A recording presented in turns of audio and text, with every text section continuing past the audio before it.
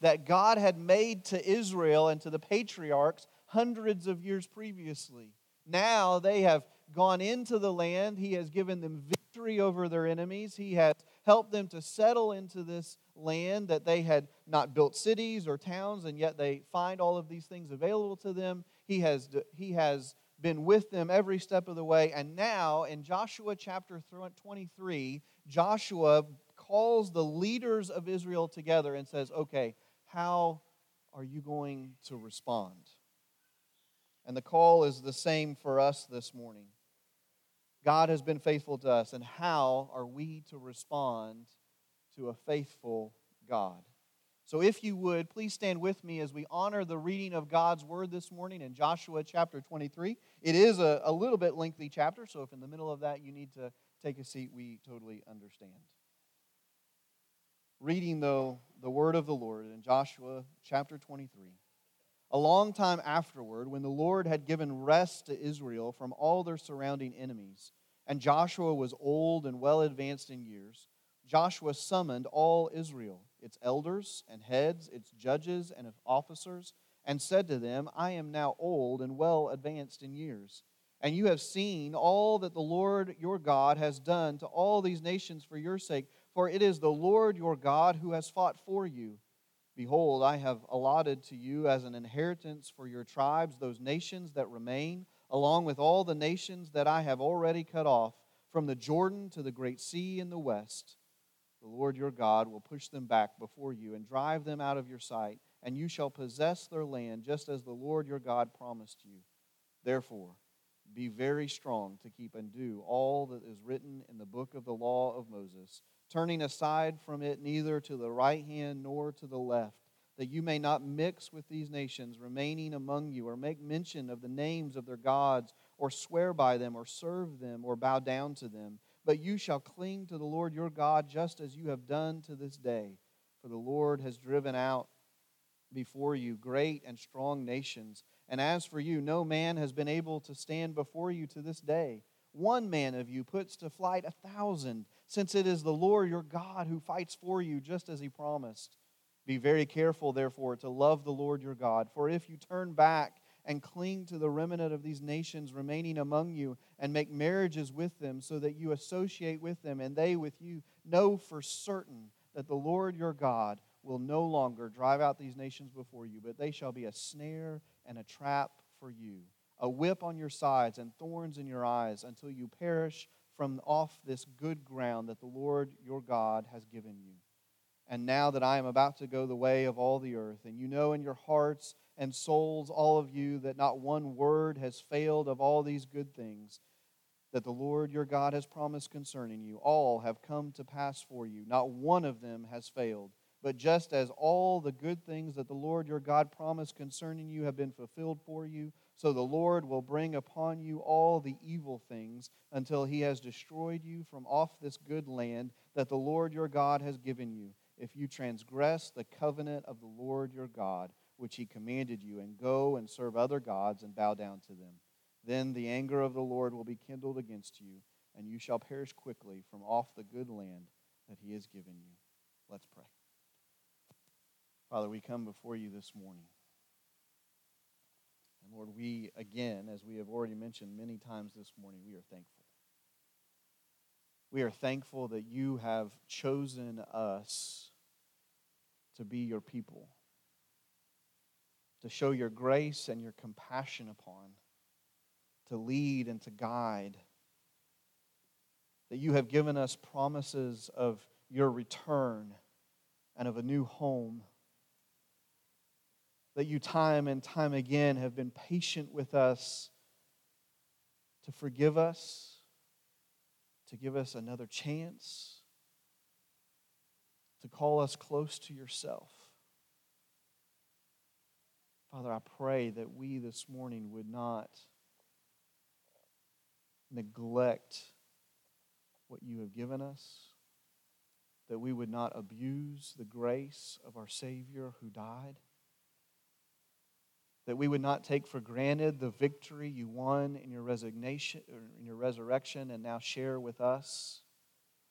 Father, I pray, Lord, that we would celebrate in the faithfulness of our God.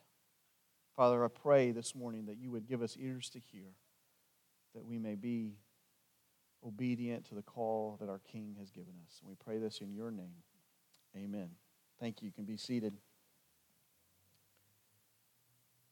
In chapter 23, we have Joshua giving us, in many ways, his final address.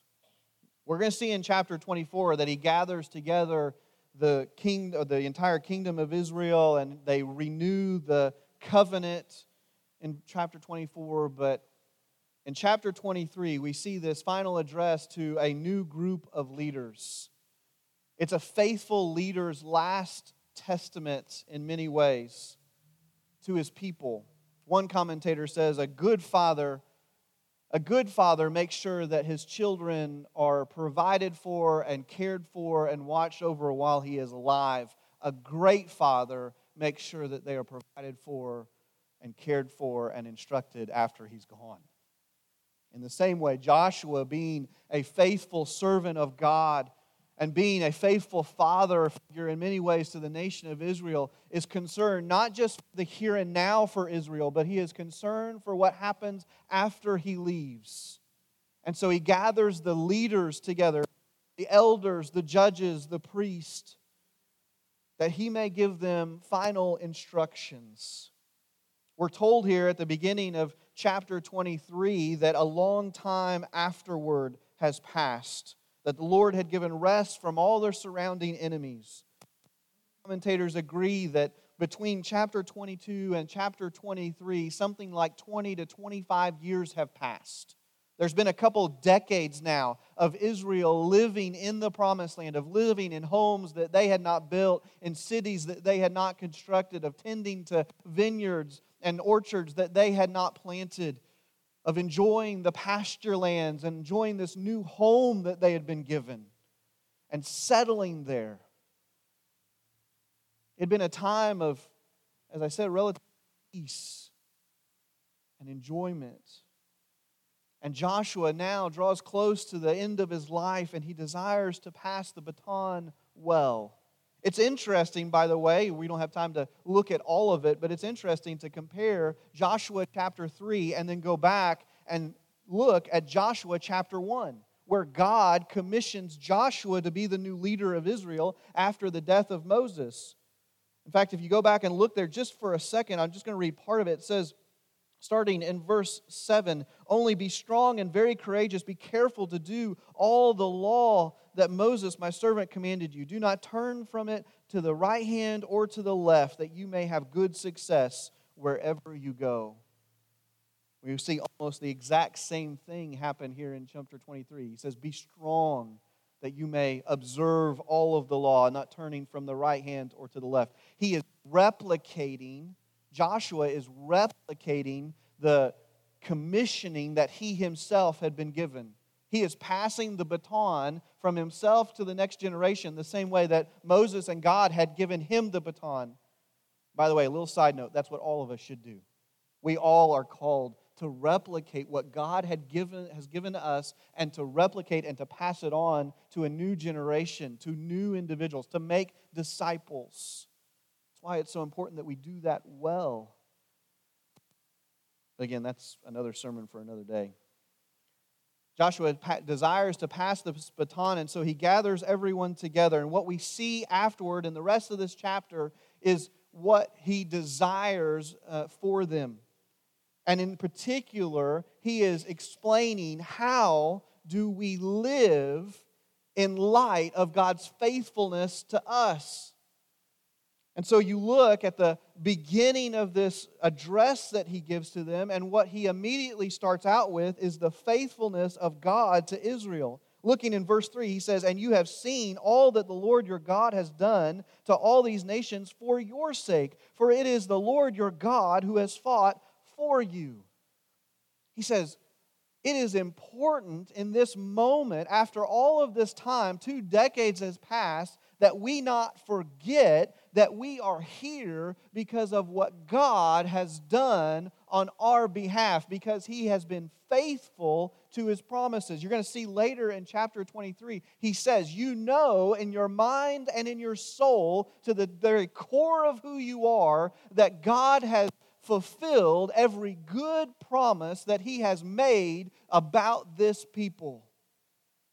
Joshua wants to make it abundantly clear that in these times of peace, after all of the settling, the dust has kind of settled, that Israel not forget what God has done for them. Not only of God's faithfulness, but of God's grace. Implied throughout this chapter is the grace of God towards Israel. They had not earned it. They had not deserved a new home. There was nothing special about Israel that made them stand out from anyone else.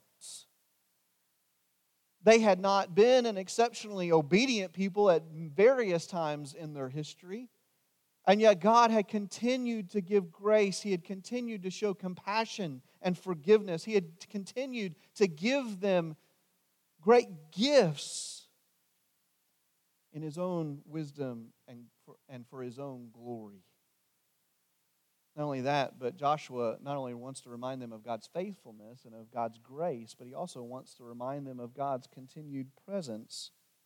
In verse 5, he says, the Lord your God will push them back before you and drive them out of your sight, and you shall possess their land just as the Lord your God promised you.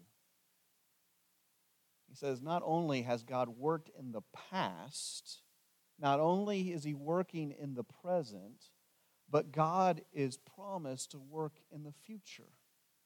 If you will keep the course, if you will lead Israel well, He has promised to continue the mission, to expand the kingdom, to give you new places, new homes, so that His glory may be fulfilled.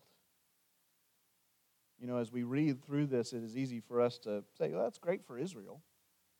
That's great for them.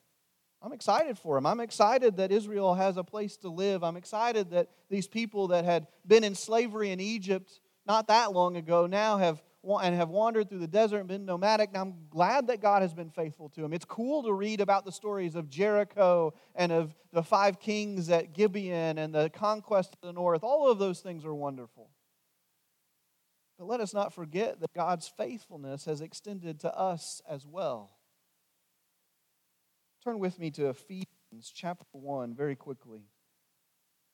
Ephesians chapter 1, Paul is addressing the church at Ephesus, and he starts out this amazing letter with some language that is somewhat familiar. He says, blessed be the God and Father of our Lord Jesus Christ, who has blessed us in Christ with every spiritual blessing in the heavenly places, even as He chose us in Him before the foundation of the world, that we should be holy and blameless before Him. In love He predestined us for adoption to Himself as sons through Jesus Christ, according to the purpose of His will, to the praise of His glorious grace, with which He has blessed us in the Beloved. In Him we have redemption through His blood and the forgiveness of our trespasses according to the riches of His grace, which He lavished upon us in all wisdom and insight, making known to us the mystery of His will according to His purpose, which He set forth in Christ as a plan for the fullness of time to unite all things in Him, things in heaven and things on earth. In Him we have obtained an inheritance, having been predestined according to the purpose of Him who works all things according to the counsel of His will, so that we who were the first to hope in Christ might be to the praise of His glory. In Him you also, when you heard the word of truth, the gospel of your salvation, and believed in Him, were sealed with the promise of the Holy Spirit, who is the guarantee of our inheritance until we acquire possession of it, to the praise of His glory. We read this introduction to the letter of Ephesus, and it in many ways is the same sentiment that Joshua is trying to give in chapter 23. Here, Paul is trying to remind Ephesus of the great gifts that the church has been given, of the great faithfulness of God to us. He has adopted us. says He chose us before the creation of the world, that He looked ahead and He knew that you were going to be His. We who were lost, rebellious, nothings, He looked at us and said, I want you. And then He acted upon that. He saved us. He saved us. Through the blood of Jesus Christ and through the miracle of His resurrection, He has saved us. That should get an amen. That should be an exciting thing. That should not be something that we sit back and go, oh, that's great.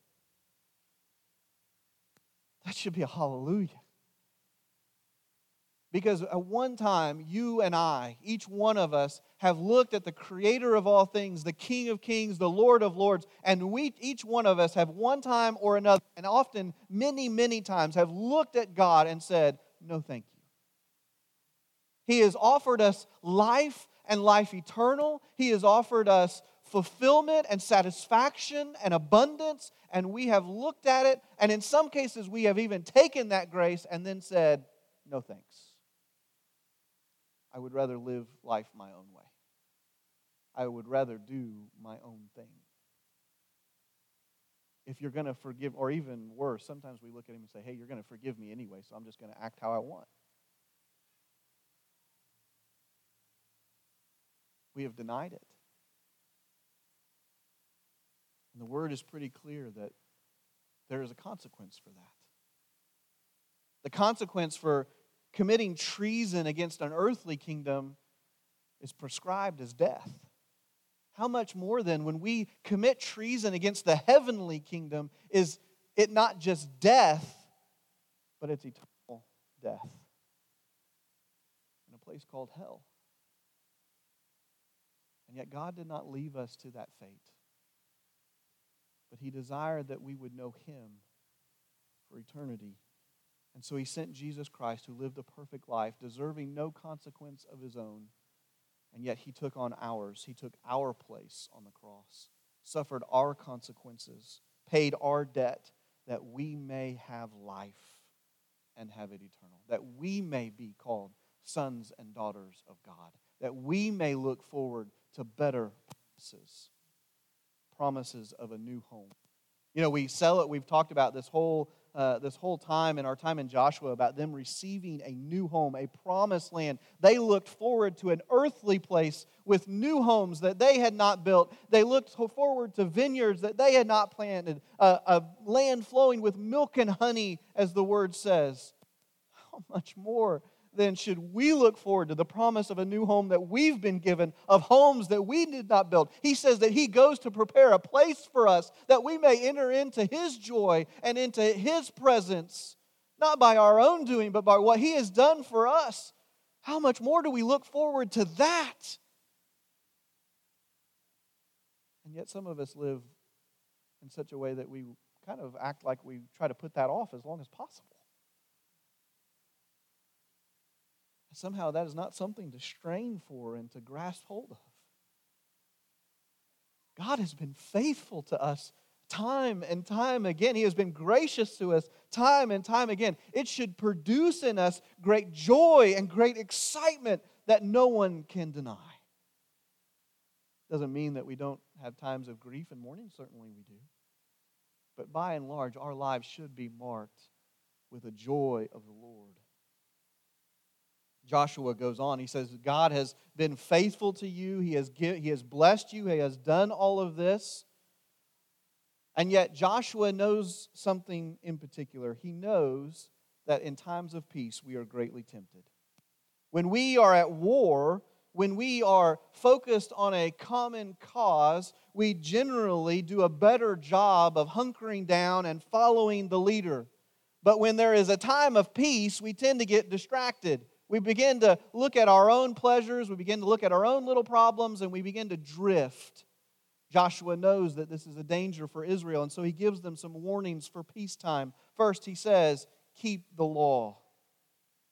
He says, be very strong to keep and do all that is written in the book of the law of Moses, turning aside from it neither to the right hand nor to the left. He says, keep the law.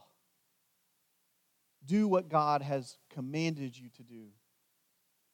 Because when we keep the law, when Israel kept the law in particular, it kept them close to God. Close to the one who had called them out of Egypt, close to the one that had sustained them through the desert, close to the one who had fought for them, close to the one that had given them to a new land. He says, if you want to maintain that relationship, if you want to maintain that blessing, then stick close to Him, and that is done through obedience. He says not only to keep the law, but to serve only God.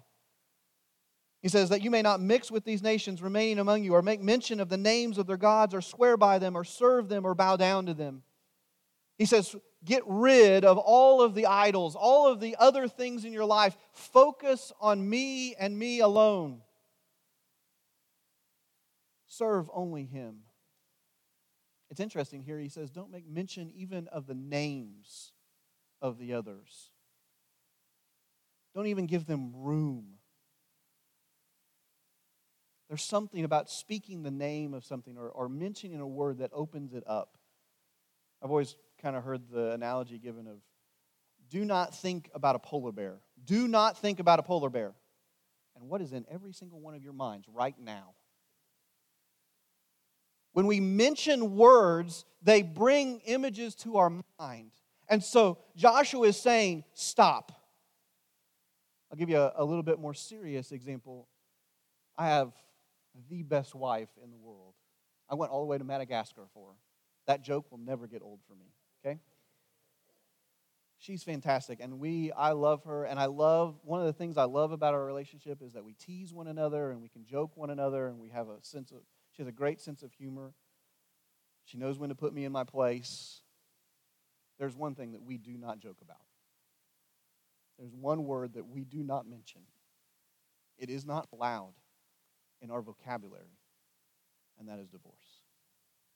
We've seen the scars of it, seen how it's hurt people. We've seen the blessing of obedience in that area of holding fast with one another. We do not allow that word, not even in joking, not even in jest, because we do not want to give it space in our home and in our relationship. Joshua is saying the same thing here. Do not give idols space in your life. Don't even mention their name. Don't even give them a foothold. You serve Yahweh. You serve the Lord. And then he says, don't be lured by temptation. Going on a little farther in verse 12, he says, for if you turn back and cling to the remnant of these nations remaining among them, and you make marriages with them so that you associate with them, and they with you, know for certain that the Lord your God will no longer drive out these nations before you, but they will be a snare and a trap for you. Not only keep the law, not only serve the Lord, but don't be lured by temptation. This is one of the major things that happens in times of peace when we lose focus of the mission, when we lose the vision of what God has given to His people, is that we begin to look at other things, at the pretty things of life, and we begin to chase after those. Now, he does not say that Israel should be a fortress. They shouldn't build walls around the nation. And indeed, they are meant to be a shining example to the rest of the world of God's glory, to invite the nations in to worship God. But he says, be careful in how you associate with them.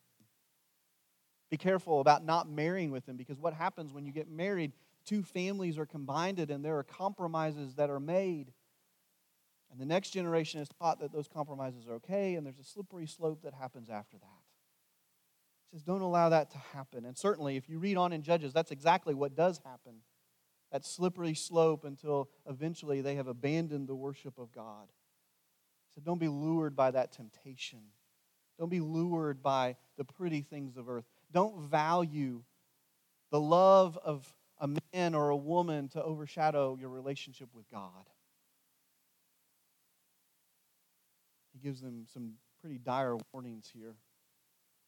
And what's true for them is still true for us. We're still called to obey. Jesus Christ says that if you love me, you will obey my words.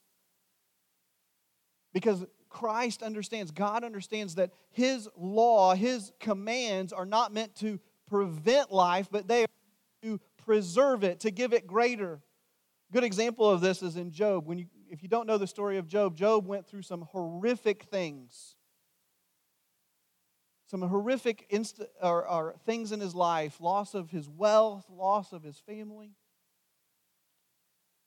And he cries out to God. He complains to his friends. Why has God hedged me in? Those are the words he uses. He's hedged me in. He's hemmed me in where I can't move, it feels like. And he sees it as a constraining thing. What's interesting about that is if you go back to chapter 1 where God is speaking, He says, I'm going to put a hedge of protection around him. What we sometimes see as constraining is actually God's way of protecting us. Christ calls us to obey because He knows what He's doing. It's like when you have a child that is disobedient, they want something, they desire to do something, but you see the danger that lies just around the corner. In the same way, God has called us to obey so that He can lead us in the best direction. Second, we are still called to abandon all else. We're still called to abandon our idols, to abandon anything that would get in the way of us and having a relationship with God, of going deeper with Him, of knowing Him more. Christ tells us that we are to hate our mother and father if we are to be worthy to follow Him. He's not calling us to literally hate our families. What He's calling for us to do is to be clear about our priorities. Do you think that God loves your family less than He loves you? No, my friend. He loves them infinitely more. And so He asks you, trust your family with me. Put me first. And then see how that impacts your family. We're called to abandon all else. We're called, lastly, to be influencers, not the influenced. Called to be influencers, not the influenced. We are the salt and light to the world that needs to hear about Christ. We are to be the ones that tell them of the good news. We are to be the ones that stand out in the crowd. And yet so often, instead of being the influencer, we have allowed ourselves to be the influenced. We allow ourselves to be influenced by our culture. We allow ourselves to be influenced by the media. We allow ourselves to be influenced by our entertainment. What we think of just as fun and games, we need to realize that slowly we are allowing to seep in. We allow ourselves to be influenced by a whole manner of things. And it's supposed to be the exact opposite. To obey, to abandon all but Him, to influence and not be influenced. These are the same warnings that Joshua had given to his people. And he ends with this. God will be faithful to Israel. Verse 14, he says, and now I'm about to go to the way of all the earth. And you know in your hearts and your souls, all of you, that not one word has failed of all the good things that the Lord your God has promised concerning you. All have come to pass. Not one of them has failed. God's faithfulness in His blessing. That He has been good to the people of Israel. That He has been faithful to the word that He made to them. Joshua wants to drive that point home. But at the same time, he wants to remind Israel that God will be faithful not just in His blessing, but that He will also be faithful in His judgment. He says, but just as those good things that the Lord your God promised you concerning have been fulfilled, so the Lord will bring upon you evil things until He has destroyed you from the good land that the Lord your God has given you if you transgress the covenant of the Lord your God. He wants to be clear. God is faithful to His word in completing His promises, but He has made other promises about judgment as well. And He will not fail in those things. He will not come up short in His justice. In the same way, we We should celebrate living in God's grace. This should be a place of great joy and excitement. Our homes should be a place of great joy and excitement over what God has done. People should come into our homes and immediately know there's something different about this place. There's something different about this family. There's something different about this individual. They have a hope that I don't understand. They have a presence about them that is odd. They wear on their face an expression that I don't get. We should live in celebration of God's grace. But we should also understand God's faithfulness to His Word. Faithfulness on two fronts. One, for the one that does not have a relationship with God, that one day we will stand before a holy God and give account of our lives. And all of us come up short. All of us come up short. All of us deserve the consequences that we talked about earlier. And also for the promises for us as believers, for sons and daughters of God. The Scripture is pretty clear that if we choose in our faith even to be disobedient, that God will not allow that to continue. If we are to be His ambassadors, then we're going to act like it. Can you imagine what would happen if an ambassador of the United States goes to another country and begins to act in a vile way, in a way that's unfaithful to our standards and to our ethics and our morals? What happens? He gets called home, right? There is discipline that happens. There's a change that needs to happen. In the same way, we have all been called to be ambassadors of the heavenly kingdom. And if we will refuse to act in obedience, even as sons and daughters of God, He will discipline. It's a mark of being a child of God. If I've lost you this morning, listen to this phrase. Give me just a moment.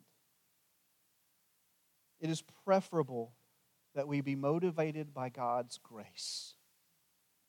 That is His preference.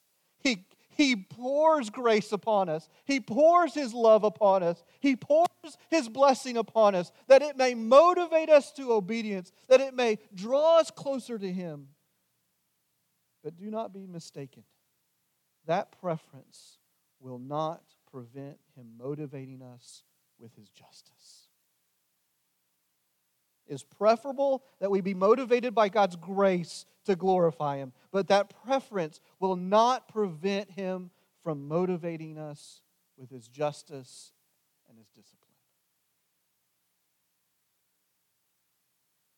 And so we come to the question, how will we respond? If you are sitting here this morning, you have been blessed. You have been given great grace. If you are a believer here this morning, you have known His grace. You have known His goodness. You have been through these waters, and you have known a life in Him. How will you respond? Will you be the prodigal son who says, "Give me my inheritance now," and goes on his own way, only to find himself in a foreign country all by himself, eating with the pigs, saying, "Oh, if I could only go home"? Or will you follow Him? Will you stay close by His side? Will you stay as close to the King as you can possibly get to know His goodness and His faithfulness? If you're not here and you've never had a relationship with Jesus Christ, you would be honest with yourself and say, "I have lived my life the way I want to live it, and I know that I need something different."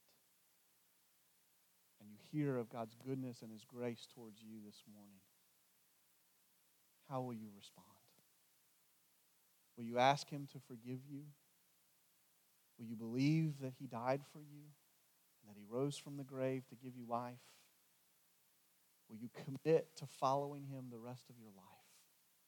And in doing so, watch Him perform a miracle in your life to change your heart, to give you new life and new promises. Or will you reject Him? How will you respond to a faithful God? The good news is is that He is waiting for your answer, and He holds out the hand of relationship. Whether you are a believer that has gone astray in a time of kind of the prodigal son, or whether you are one that has never had a relationship with Him, He stands before you and He waits. He waits, and He offers you the hand of relationship. Come back to Him. I'm going to have the praise team come up. We're going to have a time of response. My prayer is this morning that you would remember all of the blessings that God has given, all of the grace that He's shown you, the abundance of love that He has given to you and to your loved ones this morning, that you would remember His faithfulness, of His patience with you,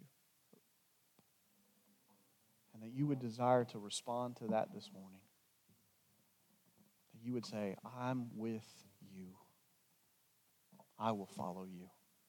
Lead the way. Let's pray. Father, we come before you this morning, and Lord, we have heard from your word of your goodness. Lord, we have heard from your word of your grace and your love. We look in our own lives and we can observe the blessings, Lord, that we have.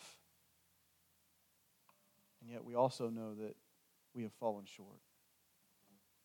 Lord, that at different times in our life, and maybe even currently, Lord, that we have decided to go our own way, that we have forsaken the one who has loved us well. Father, I pray this morning that you would work in our hearts to do a work of repentance, Lord, that we would ask for forgiveness and desire to go a new way this morning. Father, that we would have a desire as a people, as individuals, to follow you, to grow closer to you, to obey you, because it is in that obedience that we find life. Lord, it is in your sacrifice that we are given grace and that we find eternal life, but it is in your obedience, Lord, that we find blessing. Father, I pray, Lord, that you would do a work in our hearts this morning. Lord, I pray that if there's one here that has never known you, that this morning they would hear of your goodness and your grace, and that they would desire that. We pray this in the beautiful name of Jesus Christ. Amen. You can stand with us. You can grab